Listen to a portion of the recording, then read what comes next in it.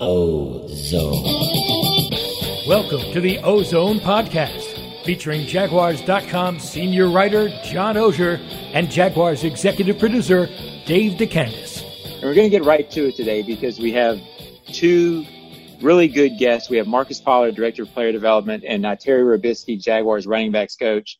It's a topic this week and a conversation that I've been looking forward to having ever since all the unrest began, ever since the marches with Leonard Fournette and the players in recent weeks.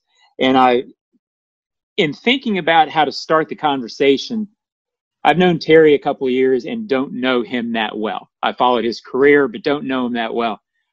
I've known Marcus for 19 years. I covered Marcus when I worked for the Colts and he worked for the Colts. And Marcus, it strikes me that, we've known each other 19 years. I've probably talked to you as much as I've ever talked to an NFL player. I've sat in your office here at the Jags. I sat in the locker room with the Colts. But yet we never really talked about this issue. Probably not because of the way we feel about each other, but it's just been over time not something. If you ever got close to it, there was that sort of awkward of, where are we going with this? And when you're with the Colts, and I think you would agree with this, there was probably no more unifying guy in the locker room than you. I would walk into the locker room and I would see you talking to Edgerrin James and Reggie Wayne. You could turn around and talk to Dallas Clark and Peyton Manning with the same personality, same guy. But my guess is even with Peyton and Dallas and your white teammates in the Colts, this subject maybe didn't come up. Or if it did, probably didn't dig as deep as you have in the last couple of weeks. I guess that's a long-winded way of saying, do you feel, and Terry, I'll ask you this too, do you feel like this time is going to change that? Or is that the hope? Is that the feeling? How would you address that? I guess the hope is that that it changes. But if nothing else, it's starting a conversation. And I think having the ability to talk to Dallas and talk to Peyton and then turn and talk to Edgerrin and Reggie Wayne in the same vein. But it's different this time. It feels different to me this time. Things that are occurring are different. Now, you mentioned our march as an organization and players, something that they wanted to do. If I'm not mistaken, I think it's the first time in history in NFL, any professional organization has done something to that magnitude. So to me, that's history being made in itself. So it feels different. And I think when you talk about having teammates that, even to you and I, Jill, we spent a bunch of time in the office rapping and talking. I come by the office and talk in your space. And so to me, the reason people haven't had those conversations because they're uncomfortable. Sure. And so now that you are having to face those uncomfortable conversations, now you can get things done, because now if you go back 4 years when we were here with the whole conversation about Colin Kaepernick and whatever people felt about that, it was still basically what we're talking about now. But to me, this time, and based on Chris Conley's words, this should not be a moment, it should be a movement. And if we're thinking about moving, that means this thing has to go continuously, not just stopping because there's a whole lot of energy and emotion surrounding it now. But to me, I feel like there are actually things you're getting done. The mayor just, ripped down some statues there in downtown to take the mask off of some of the racism that's happened here in the past. And no longer will we stand for what's been happening. And so when you can have those kind of conversations, they are going to be difficult, and they should be, because once you have a conversation with somebody and they don't necessarily feel the same view as you, or they didn't get an understanding of what you've had to deal with, is exactly what we need to have. I think I'll jump in here too, John, is what's interesting too is listening to Marcus, because in hearing Marcus talk, I'm hearing years later, I'm hearing a different time.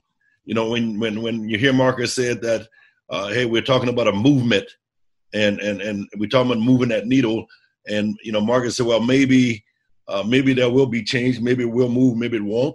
We don't know that, I'm here to tell Marcus it's happening.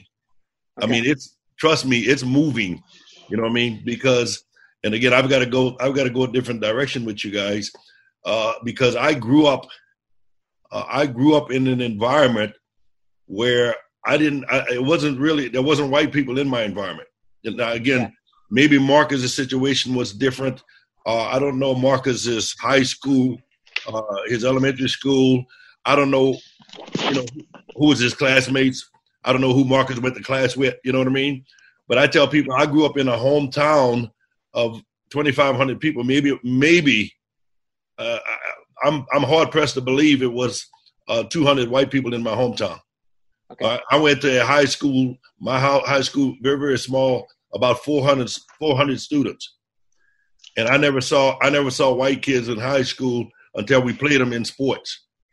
We didn't do that. Even when America said, we're going to integrate, we had a lot of especially our good athletes, a lot of our good players left from us and went to the white school because they thought they'd give them a better opportunity to go progress and become better players and get scholarships.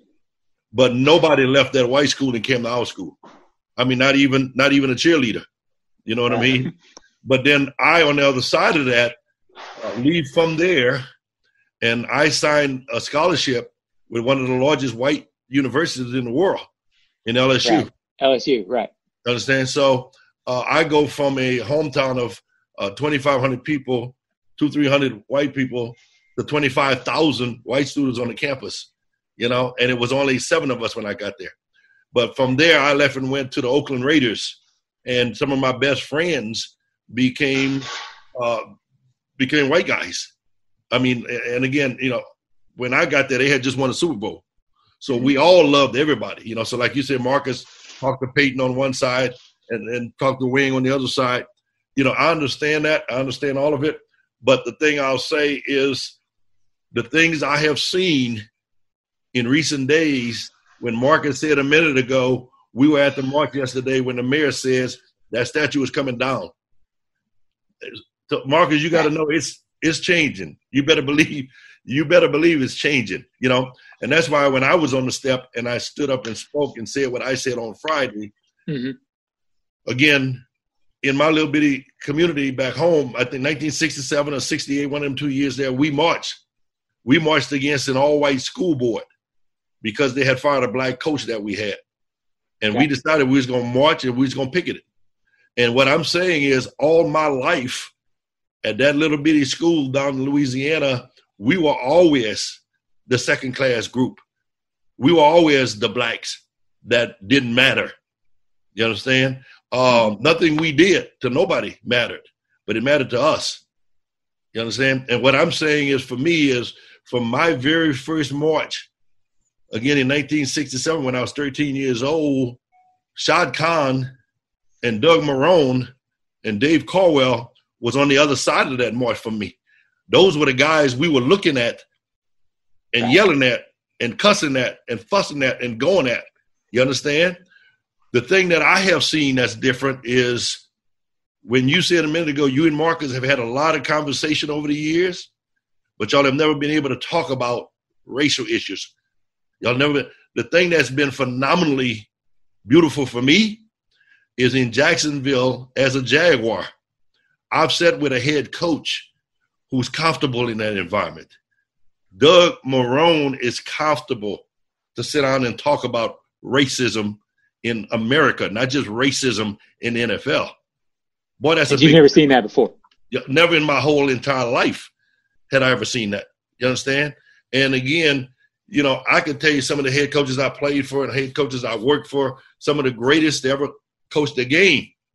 But to be able to sit down and have a conversation about the treatment of black people in America, I've only had one that's ever did that. And then the kick about that is to have a Doug Marrone who can have that discussion and be open about it.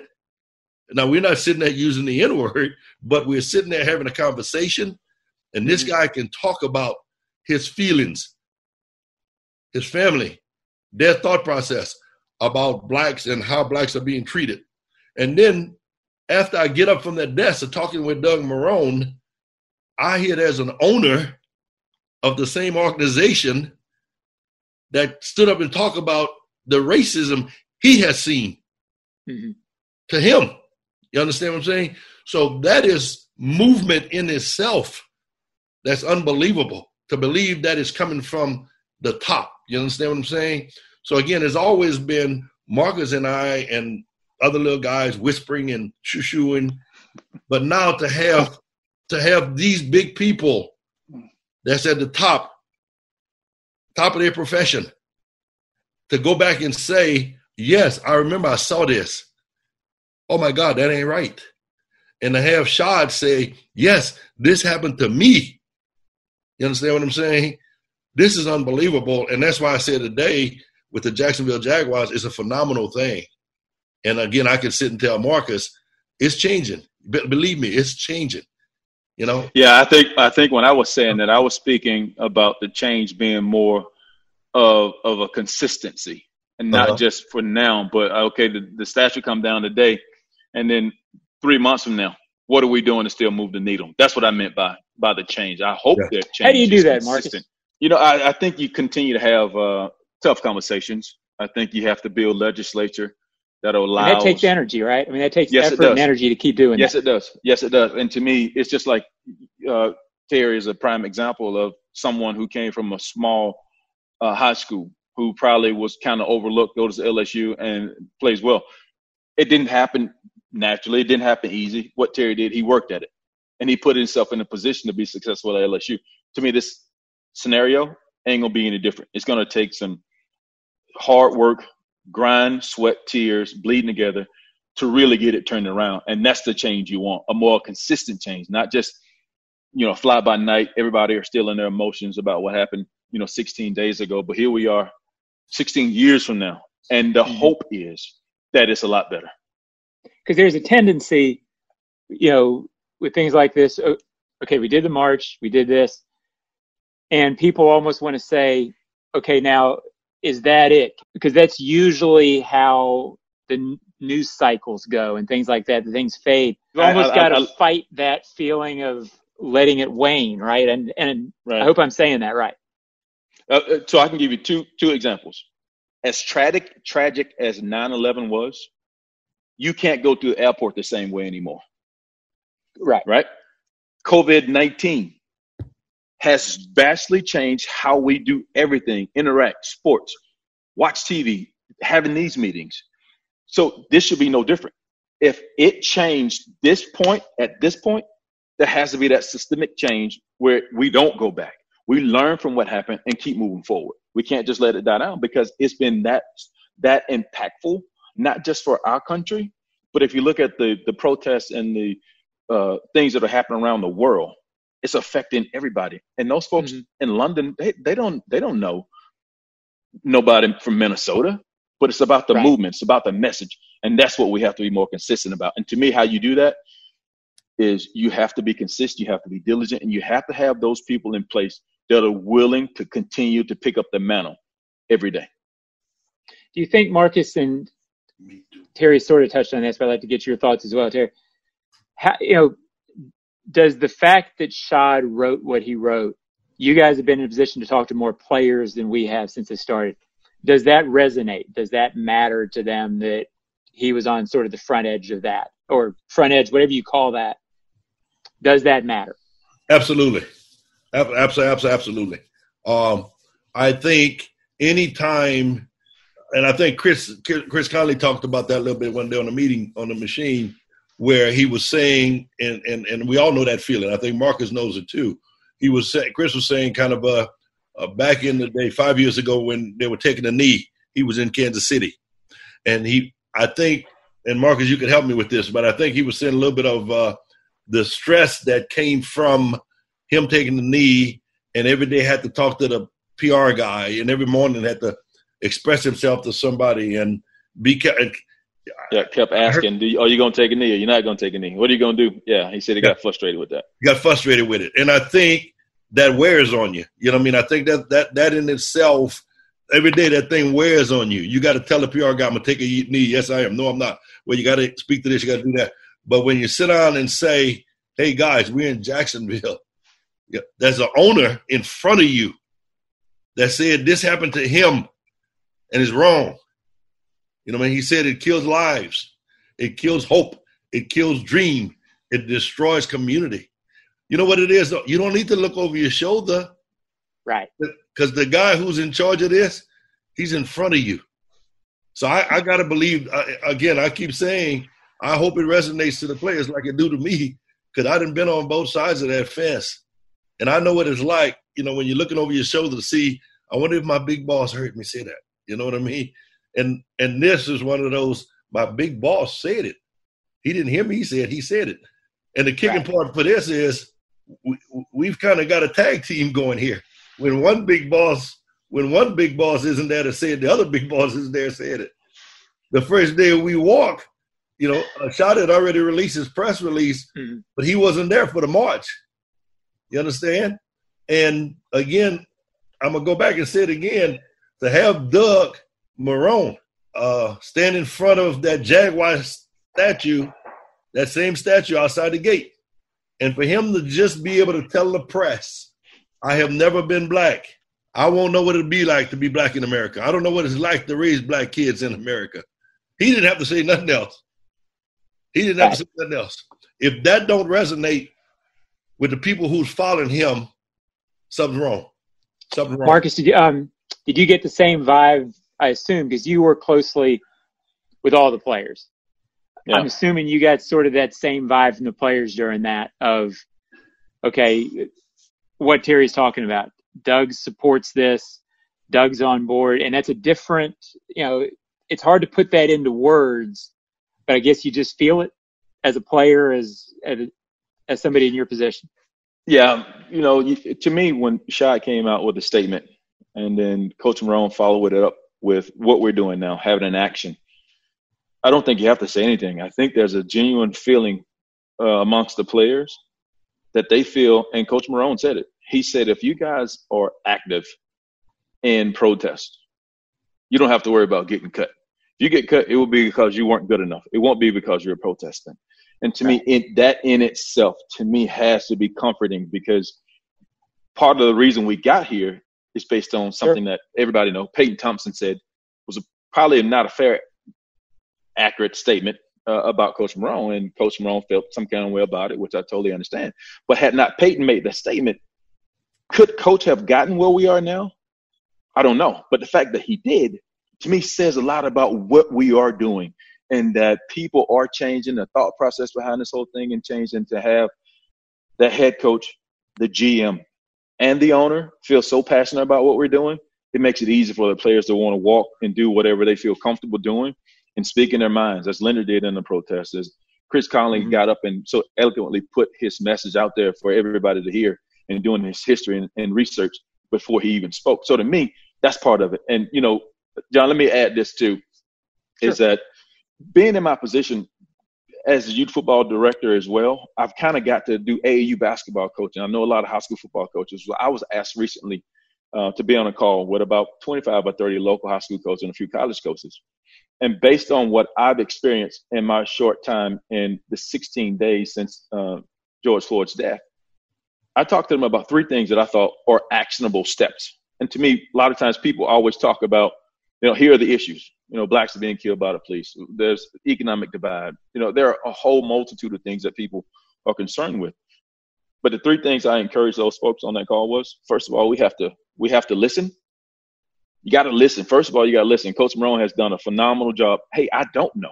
Tell me what I need to know. I've never been black. I don't know what it's like to have black kids. I don't know what it feels like to have a black kid leave the house driving a car and may get pulled over and beat up simply because he's black.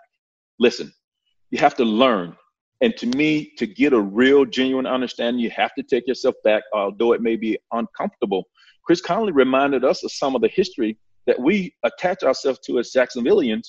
Chris reminded us of those tragedies. Until you learn, you can't do any better.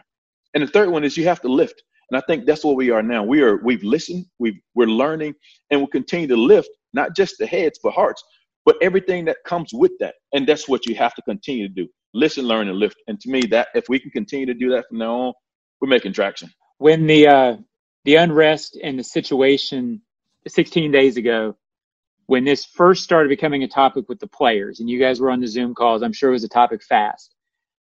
Did you expect it to go this way? I assume at first there had to have been sort of a nervousness of, hey, what's going to happen here? How is this going to play out? Will this be divisive? I'm assuming those feelings were strong, I guess is what I'm asking. And how hard was it to get to where it was about conversation and you found productivity? And I guess I can ask you both. And 16 days ago, guys are really frustrated, mad, just trying to figure out emotional, what to do. Sure. Yeah, quite frankly, simply emotional on what to do. But in that, having these Zoom calls, and again, we keep throwing it back to Doug Marrone, but he's been awesome. He really has been, because, once we start talking about what can we do as a group, coaches like later for meetings. I know we got to win football games. I know we got to learn the offense, defense, and special teams, but this is bigger than football. And when you hear that and you hear the head coach say that to a team that's hurting, now you're showing empathy. And now guys are like, okay, I can rock with this dude. So even in the midst of having that sense of anger and hostility and emotions, you got a guy who's white. Say, okay, I understand. This ain't my football no more. What can I do to help y'all? And when you get that kind of connection with the head coach and a team and an owner that says, okay, and a mayor and a sheriff that says, okay, now you got a bunch of people moving in the right direction. Terry, I don't know how you feel about that, but. No, I agree. I mean, I agree with you 1,000%. And again, I think I can kind of do like you do and piggyback you. And I guess somewhere in there we got to get tired talking about Doug Marrone. But, I think the big thing about that, John, is, and I'm gonna go back with you on something else too. But the big thing about that is when you're sitting with Doug, and when Doug is kind of sitting down talking about, and let me just be a little frank, like he said it, I'm sitting my fat ass on the couch. When he's at home sitting his fat ass on the couch, he's got a wife that's gonna say, "No, you getting up? Let's go. We're doing this." And then they hear him say he walked with his kids. Mm-hmm. When he tells that football team, "I got up and walked with my kids because my kids said, Daddy, this ain't right." And this was a protest that wasn't even associated with one of the players or the organization. It was the one that was just in the community that he wanted to be a part of. Yes, but again, the thing I'm gonna say, John, is this, and again, just like I told Marcus a minute ago,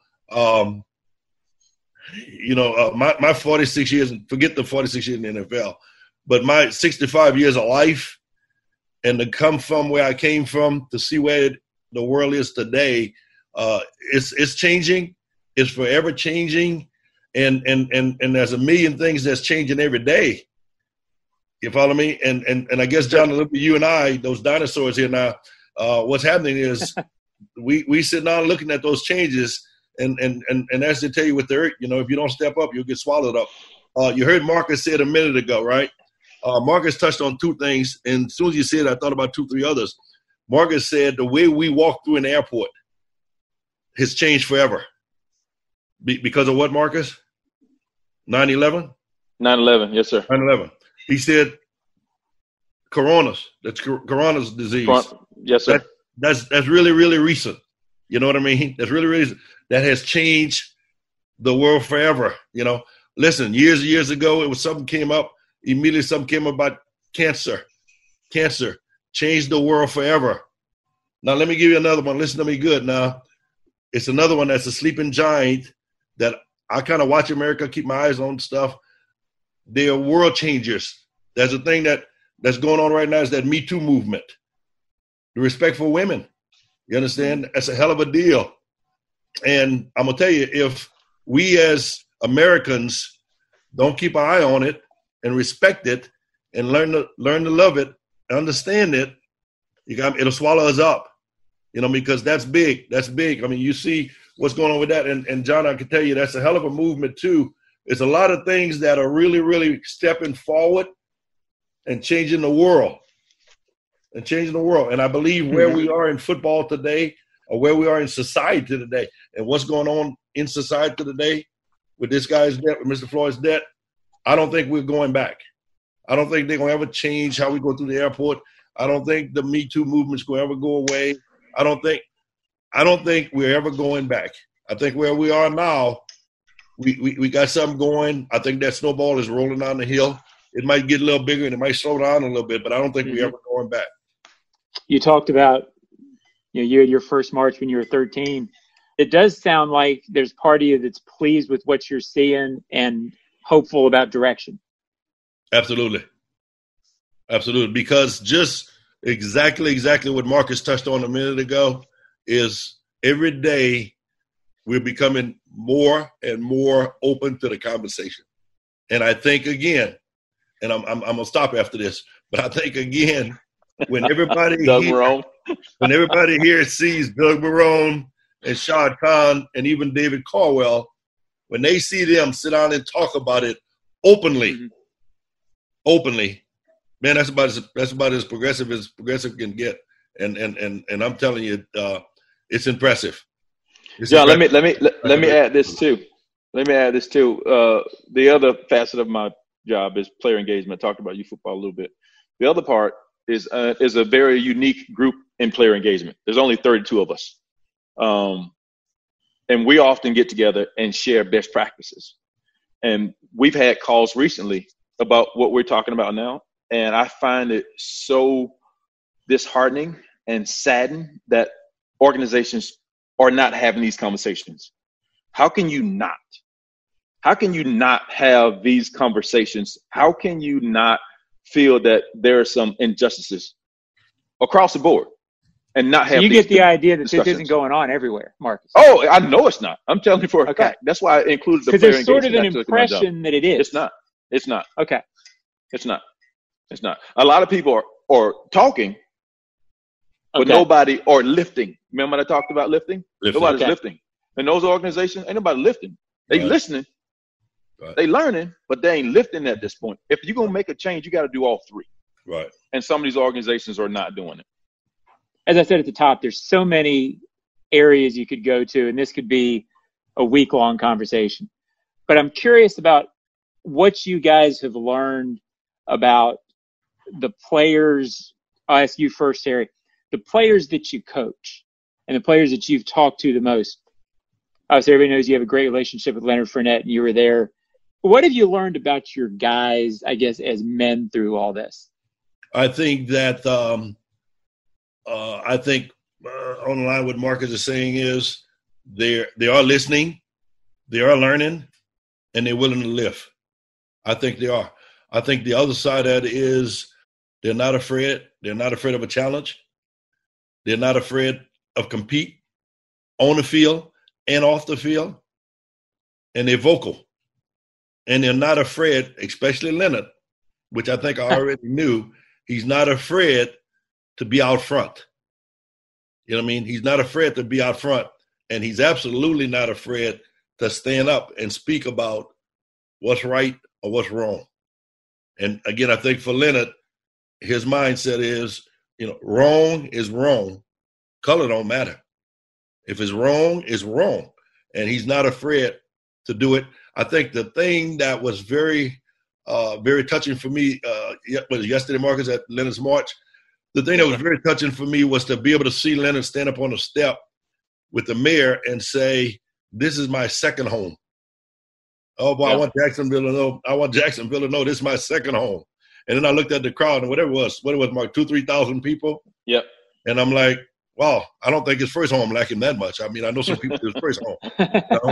So that was impressive for me. But to see him there, to see Q was there, Raquel was there, Chris was there, to see those guys there with each other, supporting each other, and the rest of the team, not just those three running backs, just the players themselves, to see that the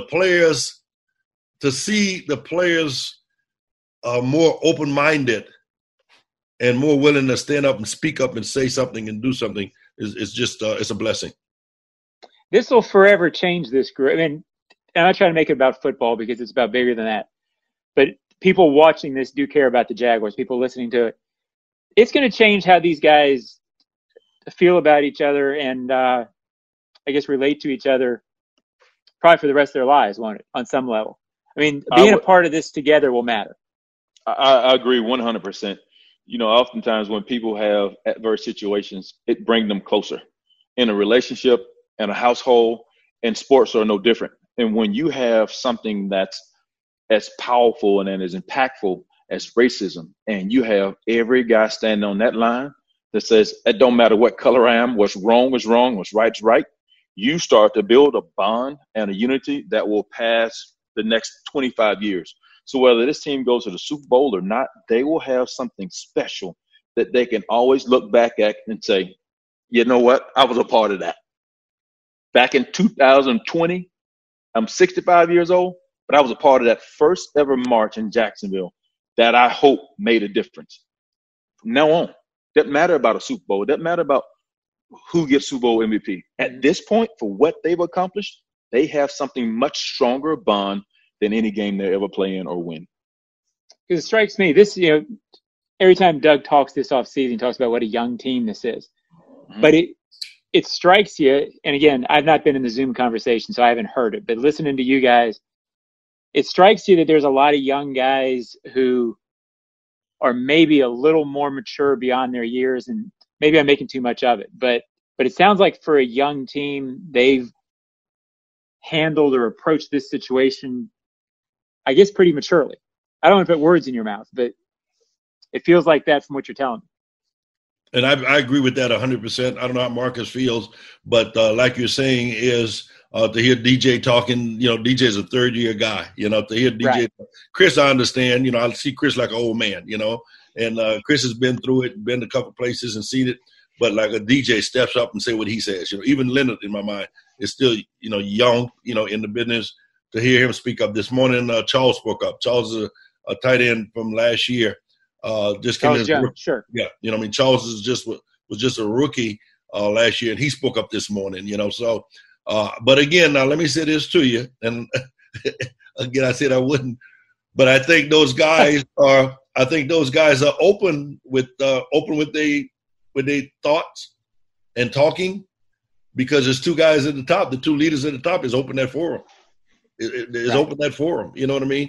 And it's just the way of the world. I could, like you said, we could do this show for 2 days. I could give you some stories. I could give you some stories. You know what I mean?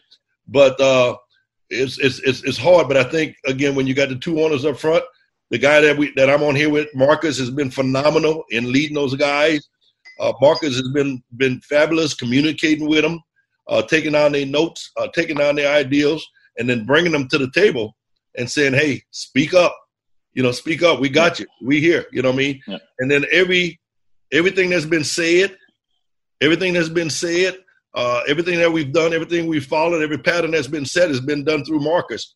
And he's been at every march. Every guy has seen it. And let me give you another one. We started our meeting this morning. We get on the computer this morning, and Mr. Khan came on there this morning. And when Shad came on, he said, Marcus. And everybody's like, well, come on, Marcus, say something. Come on, say something, But just for him to say, okay, Marcus, go ahead. Tell me what you want to do. Hey, Marcus, tell me shut up if you want to. That gives credence to Marcus, which he didn't really need it because he's been doing it. You know what I mean? Yeah. But when you got owners, when you got leaders, you know what they say? Let me tell you what they said in life. They said some of the greatest leaders in the world are the guys who want their followers to succeed. Mm-hmm. You know what I mean? Yeah. And I think that's the case here.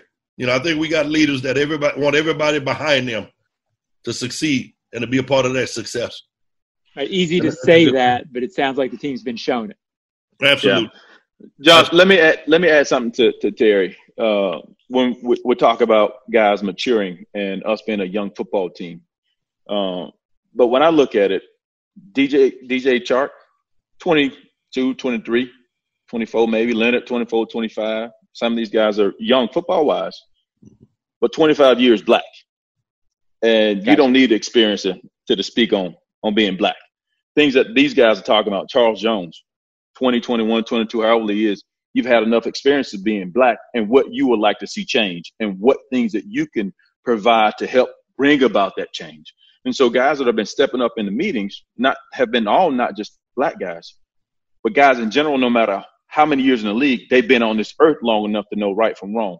And so when you talk about guys stepping up, has nothing to do with football, about being black or being of an age where they know the difference between right and wrong. And we about time to do something about it. Guys, like I said, it's a conversation that we can probably have every week and be fascinating and talk about a million different things. But I can't thank you both enough for taking the time, for sharing. I guess I would ask you both before we close, is there anything that you guys feel is important on this topic that we haven't covered today? And if there is, feel free to share. If not, we can close it up. Terry, you got something? I got something if you don't. Go ahead. I'll think about that. I hadn't thought about it. Go ahead. Sure. Okay. So John, I feel this, and I don't fancy myself a politician, but your vote is your voice. So I encourage everybody listening to this.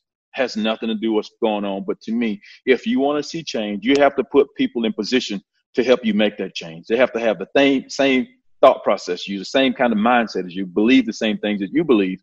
Otherwise, your voice goes unheard. So I'm encouraging everybody everywhere. We are running this huge campaign within our own organization to make certain that every player, every coach, every staff member, everybody's registered to vote. And then we're going to take that and we're going to branch out and go all across Jacksonville and making that mantra about voting, because it is so vital to change. Gotcha. I got nothing to follow up on that one. I can't follow that. That's for sure. Fantastic. Well, fellas, the world has changed since we were all together on the rubber hallway. But again, both of you, I appreciate you digging deep and sharing some memories. I think the listeners will enjoy it as well, and I think people are going to learn a lot from it. Terry Robiskie, Marcus Pollard, I can't thank both of you enough, and I look forward to seeing you soon. Thank you, Gerald. Appreciate it. Dave, that was very interesting to me, and I think a lot of fans are probably a little bit like us in that I think they saw Terry talking about it on the steps of the sheriff's office last week, and they've maybe seen some stories and seen snippets of both Marcus and Terry talk about this issue. Maybe not Marcus, but certainly Terry. But the reason I wanted to have them on was to spend 35 minutes or 40 minutes talking to them a little bit more in depth about what inspired them to say the things they had said and to do the things they had done last week. As I said at the top, I've known Marcus since 2001. The first day I was at the Colts, he signed his second contract, and I did the story on him signing his second contract. He was always the guy in the locker room who I would go talk to. I probably talked to him 100 times over the years. But as we mentioned, never talked about this because you just usually don't go there, because as soon as the topic comes up, there's a little bit of I call it the breath hold, where you kind of suck your breath in and go, all right, where's this going? I've been friends with Marcus for a long time, but you don't want to go there because you just don't know what's going to get said. So that feels like where we're going with this, or where the conversation needs to go, is maybe have a little bit less of that a quick suck your breath in tension when you're talking about these things. And I hope that when people listen to what was said for the last 30, 45 minutes, maybe they get a little bit of that too, of, okay, there are things here that we can talk about and make progress with. And, I'm wondering what your big takeaway was from what you heard from Terry and Marcus. Yeah, I kind of agree with you as far as, the last few weeks and all this craziness and all the tragedy that's happened. Maybe this is a positive byproduct, because now it's making people feel like not necessarily more comfortable to talk about it, but giving a place to talk about it and trying to get some sort of common ground and see where other people are coming. And, that's the one thing with, like you were saying with Marcus. Marcus is kind of like, I always kind of feel like he's like the friend of everybody in the building. You kind of see him on the business side all the time, talking to people. And for have someone who's like that to be talking about issues like this, it's almost makes it a little easier, because he just has that personality. And my biggest takeaway is kind of everything Terry said about Coach Marone, and Marcus echoed that, is giving them a platform and a sounding board where Doug Marone just listened to them. And sometimes that's all you need to do in these situations, is listen and be willing to help them elevate their message and be a part of it. And I think, when the Jaguars did their march a few Fridays ago, I was there, and I felt really proud of the organization, proud to be a part of it. And I'm glad too, John, that you suggested to have both these guys on the podcast to kind of continue this momentum. And like Chris Conley said, he said, don't let this just be a moment, let it be a movement. And I think the Jaguars are doing everything they can for it to be a movement, including with Coach Robiskie talking and Marcus. So it's been a pretty emotional week, and I think we're starting to see things, byproducts of all that emotion, come out to be to be more positive. I hope that people listening to this can maybe get a better understanding of the depth of conversation and how the conversations played out. And I guess what I mean by that is I think most people, when they consume the news on this about what the Jaguars have done, the two marches and some of the things being said, they're reading a story or they're seeing a 2 or 3 minute soundbite from Doug Marrone talking in front of the Jaguar statue after the first march, or they're seeing Chris Conley's speech, which are all very impactful. But I think in this 30, 45 minutes that we spent with Terry and Marcus, maybe people will get an idea of the depth of conversation that took place during that time, of how Doug reacted when these things first came up. And that's why I asked Marcus about 25 minutes in, tell me about how this first started. Did you think it was going to play out this way? Were there some nerves when these things first started getting said on Zoom calls? That's when Marcus said Doug really took the initiative, stepping back and saying, look, it's okay to talk about these things. We can step away from football for a little bit. I want to hear it. I don't think you can fake that vibe that it sounds like Doug gave out. And I hope that's what people take away from this as much as anything, is how the Jaguars as a group got to where they wanted to do what they did. I'm calling it the first Friday, a couple of Fridays ago with the first march, how those things came about. And I guess the sincerity and the genuineness of everybody involved. That's what I took away from what Terry and Marcus were saying is, the players involved with this immediately felt from the organization. So did Terry and Marcus. Look, we really want to hear about this. We're not just giving this lip service. We're not just doing this because it's the thing to do. So I think that was what, if I learned anything, I think I got a bigger appreciation for that. So maybe fans did too. Yeah, it's cool that at least organizationally, it's come from the top down as far as what the Shad Khan op-ed that came out before then. Right. It gave everybody the forum where it was okay to talk about it. And I think, a lot of good has come out of just people opening up and listening and talking to each other. I think, too, a byproduct of this, it'll probably unite this football team, and a good small start with a very big issue. And I'm proud to work for the Jaguars and proud to have some small part of it. I can't say very much about it that's better than that. So we'll wrap it up. I want to thank Joe Fortunato for making this sound good. Dave DeCandis for making me look good or sound good. Probably can't make me look good.